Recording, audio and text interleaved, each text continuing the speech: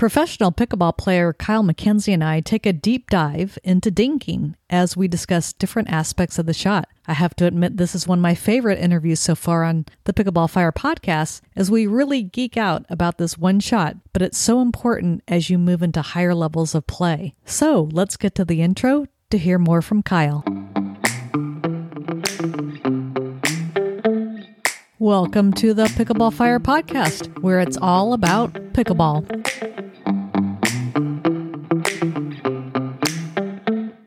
Today, I would like to welcome to the Pickleball Fire podcast, Kyle McKenzie. How are you doing today, Kyle? I am doing just fine, Lynn. Thank you for having me. It should be a lot of fun. Well, Kyle, I know you are a pro player and instructor, but I do still always like to start out with, how did you first hear about pickleball and get involved in the sport?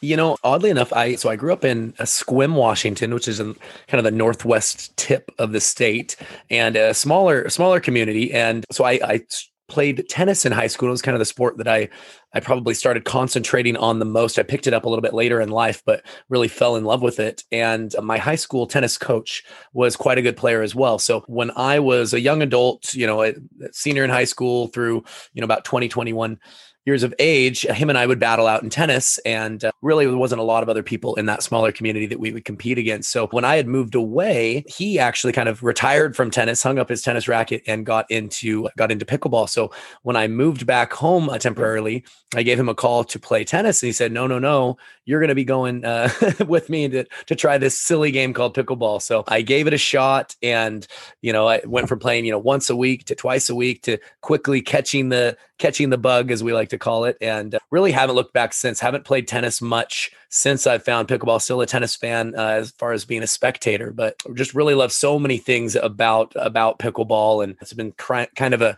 crazy transition in my life, doing so much more with it that I really never saw coming. And so what did you really like about pickleball?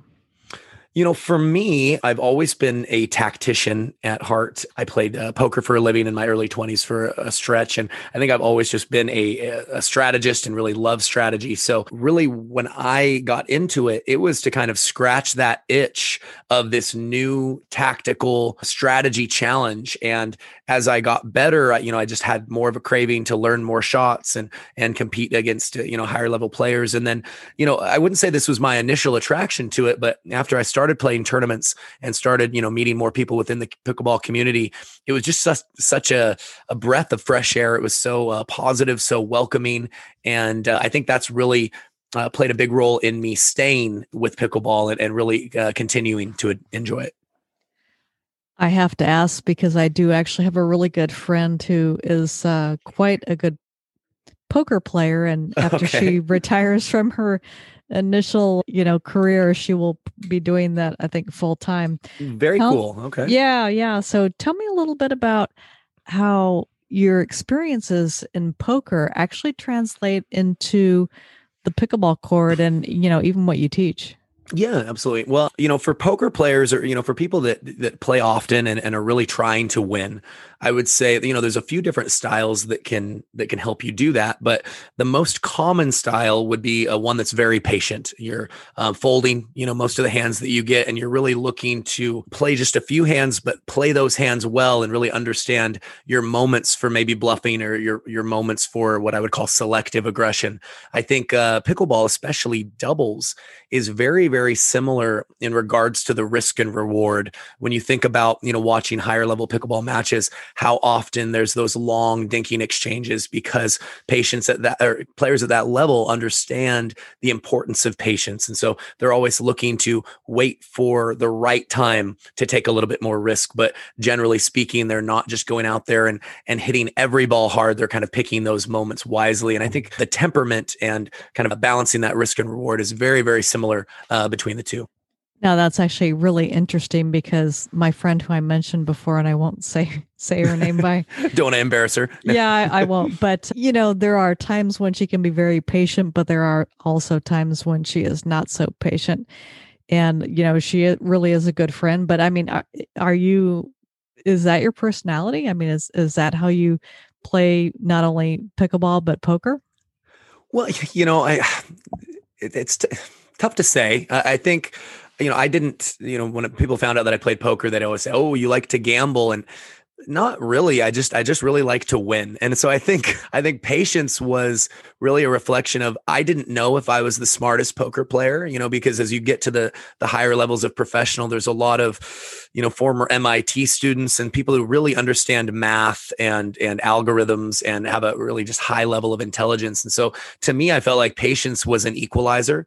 It was the best way to, avoid making mistakes. If I would have tried to be one of the very best in the world in poker, I probably would have had to vary my style a little bit more and win in a more complicated way. But I just really wanted to win badly. And so I knew that that was the best way for me to do so. In pickleball, I will say that, from tennis and, coming from that background, I really love the feeling of ripping ground strokes and feeling kind of the body come through and feeling the timing, of all that kind of work together to hit a beautiful forehand or a beautiful backhand. So when I originally found pickleball, I really preferred singles because it allowed me to have more of an aggressive temperament, actually. And I've really had to learn to be more patient in pickleball and understand that a certain amount of that is very necessary. But even in my doubles game, as I'm training, I'm looking for ways, I would say, to become more of an attacking style player. But I think at the pro level, it probably takes a little bit more of a high skill set to be able to have a variety of attacks in your arsenal that you can really rely on. It seems like, I would say, most of the top level players I would classify as more patient counterpunching style players, where there's only a select handful of the top level that really take a little bit more risk consistently. And who would you say that is? Well, one of my good friends, Matt Goebel, he doesn't play as many of the pro tour events as other players now, just because he is a full-time school teacher. But he lives in this area. He, a couple of years ago, partnered pretty consistently with Tyson McGuffin, and they won a national title, and they won a major at Tournament of Champions. So they're clearly capable of, beating the best on a given day. And Matt, inherently, because he's more of an attacking style player, is a little bit streakier, but he's clearly somebody who can play that style at a high level. I think Ben Johns and Matt Wright both are very capable of it as well. But being at the very top of the game, they're also very capable of being patient and being very effective in long dink rallies as well. But those are three people that stand out to me as impressive attacking players. I would say Shelton Baptiste Webster, the unicorn, is another person that stands out. He will dink more aggressively to kind of dictate the tempo and often initiate those off the bounce attacks, which is usually a sign of an aggressive player. And that's one of the things I wanted to get a little bit more into in this interview is, you really talk about the patience and dinking. And I think a lot of people who, are more recreational players, they have hopefully gotten to the point where they understand the importance of dinking. But I think they might think of it as just like, okay, well, here's a dink and I'm going to hit a backhand or a forehand. I mean, there's really a lot more to dinking in that, in terms of, the types of dinks. And, can you talk a little bit about, maybe the push dink or the lift dink or, whatever other types of dinks you see in there? Great question. So with the program, so I teach for Tyson McGuffin signature pickleball camps, and Tyson and I each very much believe in the curriculum that we teach. And one of the main things that I would say it's kind of built around is classifying the two different types of main dinks that we teach. One we would refer to as a lift dink, just basically referring to having a little bit more margin of error on that dink and a little bit more safety. So the goal of a lift dink is to really be consistent with the shot, be able to make a high percentage yourself, but keep the dink relatively unattackable, allow yourself to make it land in the kitchen. But for oftentimes what you're inherently giving up with the lift dink is because you're putting more ball shape and more air under the ball, you are vulnerable to a good attacking player potentially initiating an attack, off the bounce with that shot. Now, with the other type of dink we would refer to as the push dink, this is essentially a dink that you're waiting for the ball to sit up. So you would use the push dink when your opponent is hitting a lift dink at you. Essentially, your opponent is being maybe very careful, trying to be very consistent. The push dink is a shot that's used where you're acknowledging that you yourself are taking a little bit more risk, but the goal of the shot is to put your opponent under a little bit more pressure, play a more linear ball near their feet, maybe making it a little bit more awkward for them. Maybe there's some indecision about whether they should take the ball out of the air or take the ball off the bounce. But the foundation of us helping our students understand that risk and reward is really understanding each of those types of dinks. And my goal with most of my students is I say, what I would love for you to have after today or after the end of camp is when you're watching matches and you're watching these long dinking exchanges, especially at the pro level, you're not just looking at, oh, okay, this dink exchange is going on for a long time, but you're able to see which team is in control and, with the push dink, and which team is lifting and kind of just trying to get back to neutral with that lift dink. And a lot of times in higher level play, it really switches 2 or 3 times throughout the point as to which team is in control and which team is not in control. And it's very important to understand which role you're in, because you understand how to take risk and how to gradually build a point as you're the team that's in control hitting the push dinks. But when you're the team hitting the lift dinks, it's important to understand, hey, it's okay that I'm not in control right now. I can just play my dink with a little bit more margin for error and look for that opportunity to take control back, but not maybe get too impatient trying to feel like, well, hey, I don't like being on a string here doing all the moving.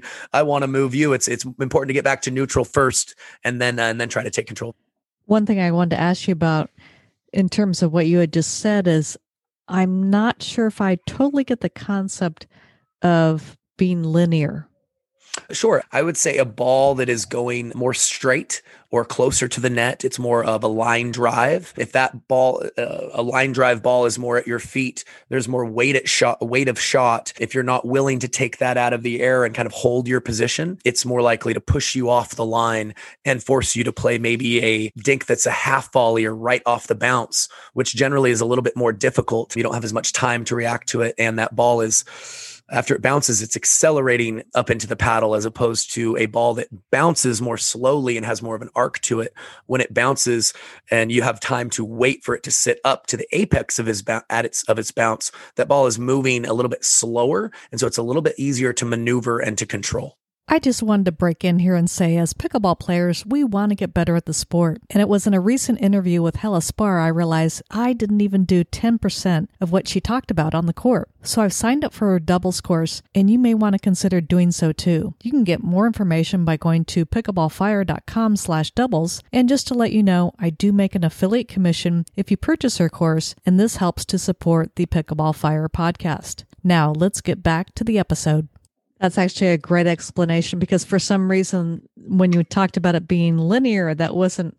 Was it resonating? No, it wasn't. But when you talk about a line drive, right, yeah, right. Totally get that in terms of the wording. Sure.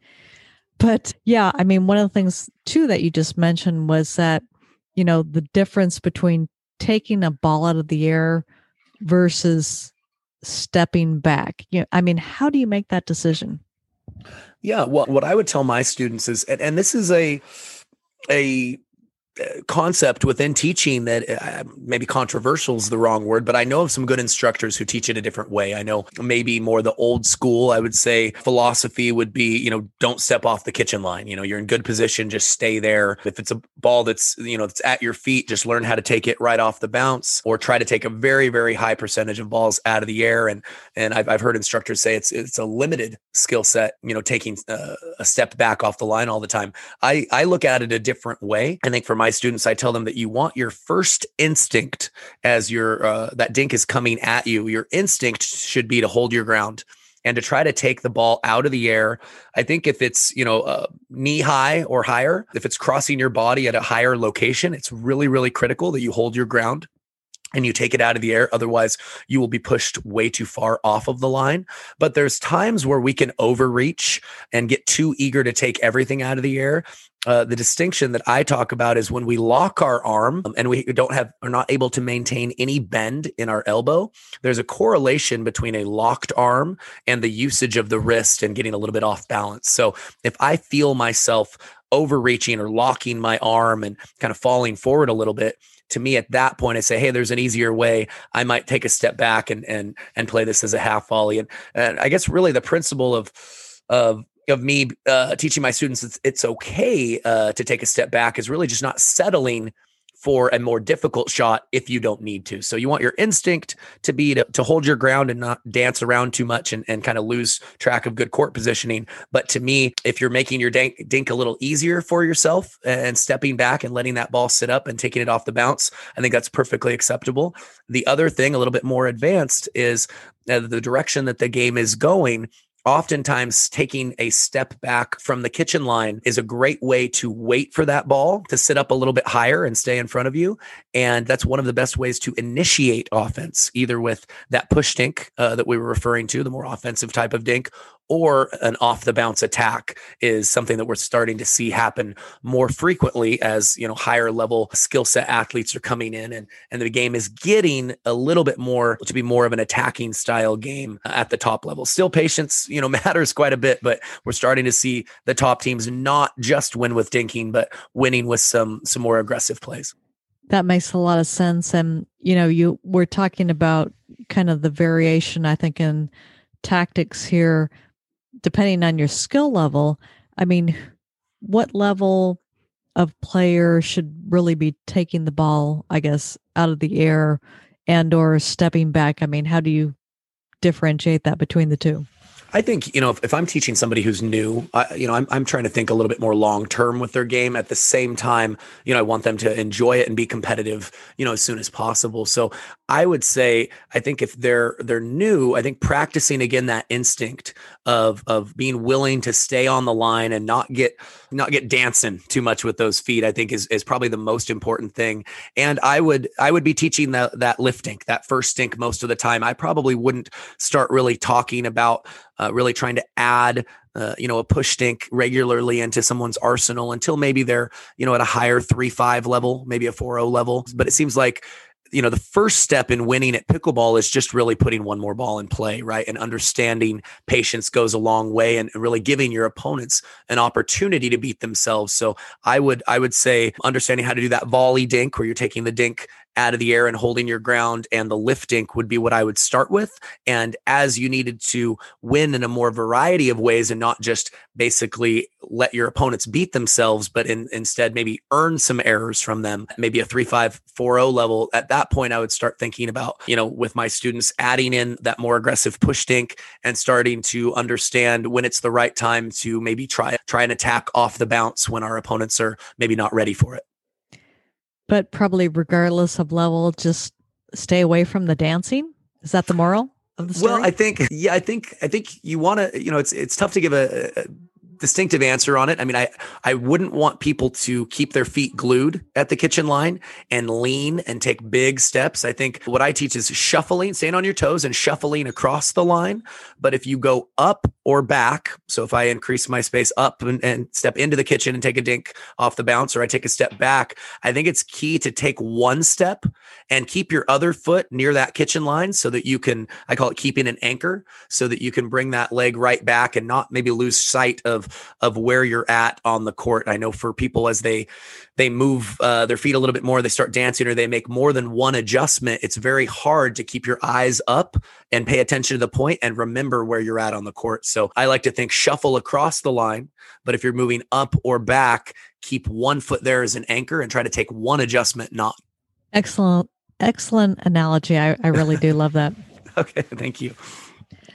All right. Well, one of the things in terms of dinking that I think you might have touched on a little bit when you first started, but I do want to emphasize, where in the kitchen when you dink should the ball land, on the opponent's side of the court?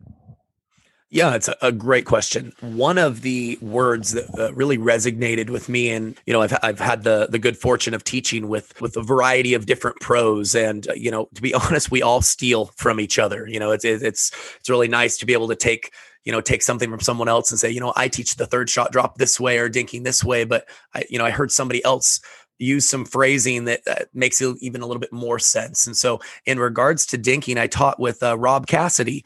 And one thing that he mentioned that really stood out to me was he mentioned the dinking shallow, or thinking about dinking shallow. And that's such an important word because most people really, to me, don't understand why dinks are popped up. I make the same mistake myself when I pop a dink up. At times I'll say, oh, too high, too high. And you hear that all the time. When someone hits a dink and it gets popped up and slammed at them, they say too high. But I really ask my students to think about a dink isn't popped up simply because of height alone. It's popped up because of height plus distance, right? So dinking shallow is a great word to think of because it helps us keep our dinks unattackable if we think of having it shallow in the box or the first half of the box. But when we think of that term shallow, we still are going to use and can use a good amount of net clearance so that it's not such a high risk shot for us. So that the problem with thinking of, oh, too high whenever we have a dink popped up is the adjustment that we make is we start aiming lower to the net rather than realizing that if we can master our height, but just make it soft height, that's really the ticket. I can really relate to that. I remember one time I was playing against one of the tennis pros at a club, and he was really new to pickleball, but he had all those great skills. And we ended up just getting into a rally where we were both like hitting the top of the net. So, I mean, we were definitely much lower than we need to be. We should have had much more clearance, but it was very difficult to get to because, it landed so short in the box. Yeah. And it's, I think it takes a little while to fully understand, ball shape and trajectory, but it really is one of the more underrated skill sets that I think it just takes time for everyone. I know it certainly did for me. I think this has actually been a really great conversation. I have not been in depth with anybody on dinking. And what I really love about this is that the way you talk about it, you could, at least I can very much visualize it. So, well, I appreciate that. I know I'm definitely geeking out right now, and I'm certainly used to explaining this when I can visually present it as well. So hopefully, I'm not talking over the heads of people too much and trying to paint the best picture I can. And that's actually a great point. I mean, I know you and Tyson actually have quite a few videos out there. So talk a little bit about what you have to offer. Yeah. So this summer, Tyson and I kind of took advantage of COVID and all the quarantining and, not having as much to do. And we hired a videographer, and we wrote up, basically we had a little powwow where we were teaching, each of us, had been teaching Tyson probably for a couple of years traveling the country, and myself for a year and a half. And we realized was almost all the issues that people have at these different camps and clinics when we did video analysis with them is there was common themes, across the board. So we just decided to put our heads together and write down a variety of common tendencies that we saw of potential mistakes that people were making in their games, and just decided to slowly go through and identify those, and then kind of give people that maybe have that issue a path of some drills and maybe some competitive games as a way to work on fixing that problem. So we decided to go with YouTube as our avenue of releasing those videos, and ultimately decided we were going to release them just for free to kind of help the pickleball community and get a little bit more educated, and good for each of our individual brands. So that is something that's happened quite recently. I think we have 5 or 6 of those videos released now on YouTube. And if you wanted to subscribe to the McGuffin Club, the plan is to release an additional 3 instructional videos per week for the next several weeks. So I think it's a lot of good content. We definitely go very in depth because we were originally making these with the intent of sending them to individuals where we'd recognize, hey, this is exactly, your 2 or 3 issues. But I think compared to a lot of other stuff out there, it's some pretty in-depth analysis. And we tried to create some fun little games and drills that go with the skill set that we're talking about. I agree with you totally. I watched a couple of the dinking videos, which allowed me to come up with some, hopefully, questions that would, bring some of this out of you. I mean, not that you wouldn't have anyways, but yeah, actually, I thought the videos were great. And like you said, I mean, they're really in depth. And I've definitely seen lots of videos on the internet, and they all have, things you can learn from. But I have to say, I did actually really enjoy the couple that I watched. Well, thank you. I think Tyson and I mean, we're friends, but I think we have some kind of natural chemistry back and forth. He's much more charismatic than me. I'm a little bit more of a tactical geek at times. So I think we hopefully we bring out the best in each other in that dual teaching dynamic. Yeah, and that makes a lot of sense. That I could totally geek. I'm such a big geek. Actually, I've probably never said that on the podcast before, but it's okay. Let your geek flag fly, Lynn. That's all right. All right. Well, just a couple of questions to finish up. Oh, I sure. do like to ask the pros, which pickleball paddle do you use and why? Yeah, so I use the Selkirk Invicta. I'm sponsored by Selkirk. They're a great company. They have fantastic paddles. They have a really nice blend of consistency, which, consistency is obviously so important, but enough pop to get the job done as well. I use the Invicta. It's a little bit longer handle. And for singles and sometimes in doubles, I will use a two-handed backhand. So having a little bit of that extra length of the handle is important. And then it also has that slightly longer rectangular shape, which again is for singles players, that 1 or 2 inches extra in reach really does make a big difference when you're trying to give your opponent a small target, for passing shots when you're up at the net volleying. So it's a paddle I've used for a couple of years and really like it. It served me well. Alrighty. Well, I have a feeling that there's going to be quite a number of people who will want to get lessons or attend a camp or a clinic that you're doing. So where is the best place to find information on that and or to reach out to you? Yeah. So like I said, I am the head instructor for Tyson McGuffin Signature Pickleball Camp. So I will do a certain number of camps where I will assist Tyson, but a pretty heavy percentage where I am leading the camp myself. So if you go to TysonMcGuffin.com, it has the full list of camps for about the next 6 months. I think my next one that I'm going to be leading, I will be in Orlando, Florida in early April here, and pretty excited for that one. I'm bringing my family. I have 4 little kids at home, and when I knew that I was teaching in Orlando, it was the same time as their spring break. So we decided to make a big family trip out of it. So we're pretty excited. We're going to Disney World at the same time that I'm teaching. All right. Well, that is very cool, and I hope you and your family really enjoy Orlando. I'm sure we will. Thanks so much. All right. Well, Kyle, thank you so much for being on the podcast today. This was great. I love getting down and deep into the instructional aspect. And I know the people who listen to the Pickleball Fire podcast really enjoy that too. Well, thank you, Lynn. Thanks for geeking out with me. It was a good time. Thank you for listening to the Pickleball Fire podcast. If you enjoyed the show, be sure to give it a 5-star review on Apple iTunes.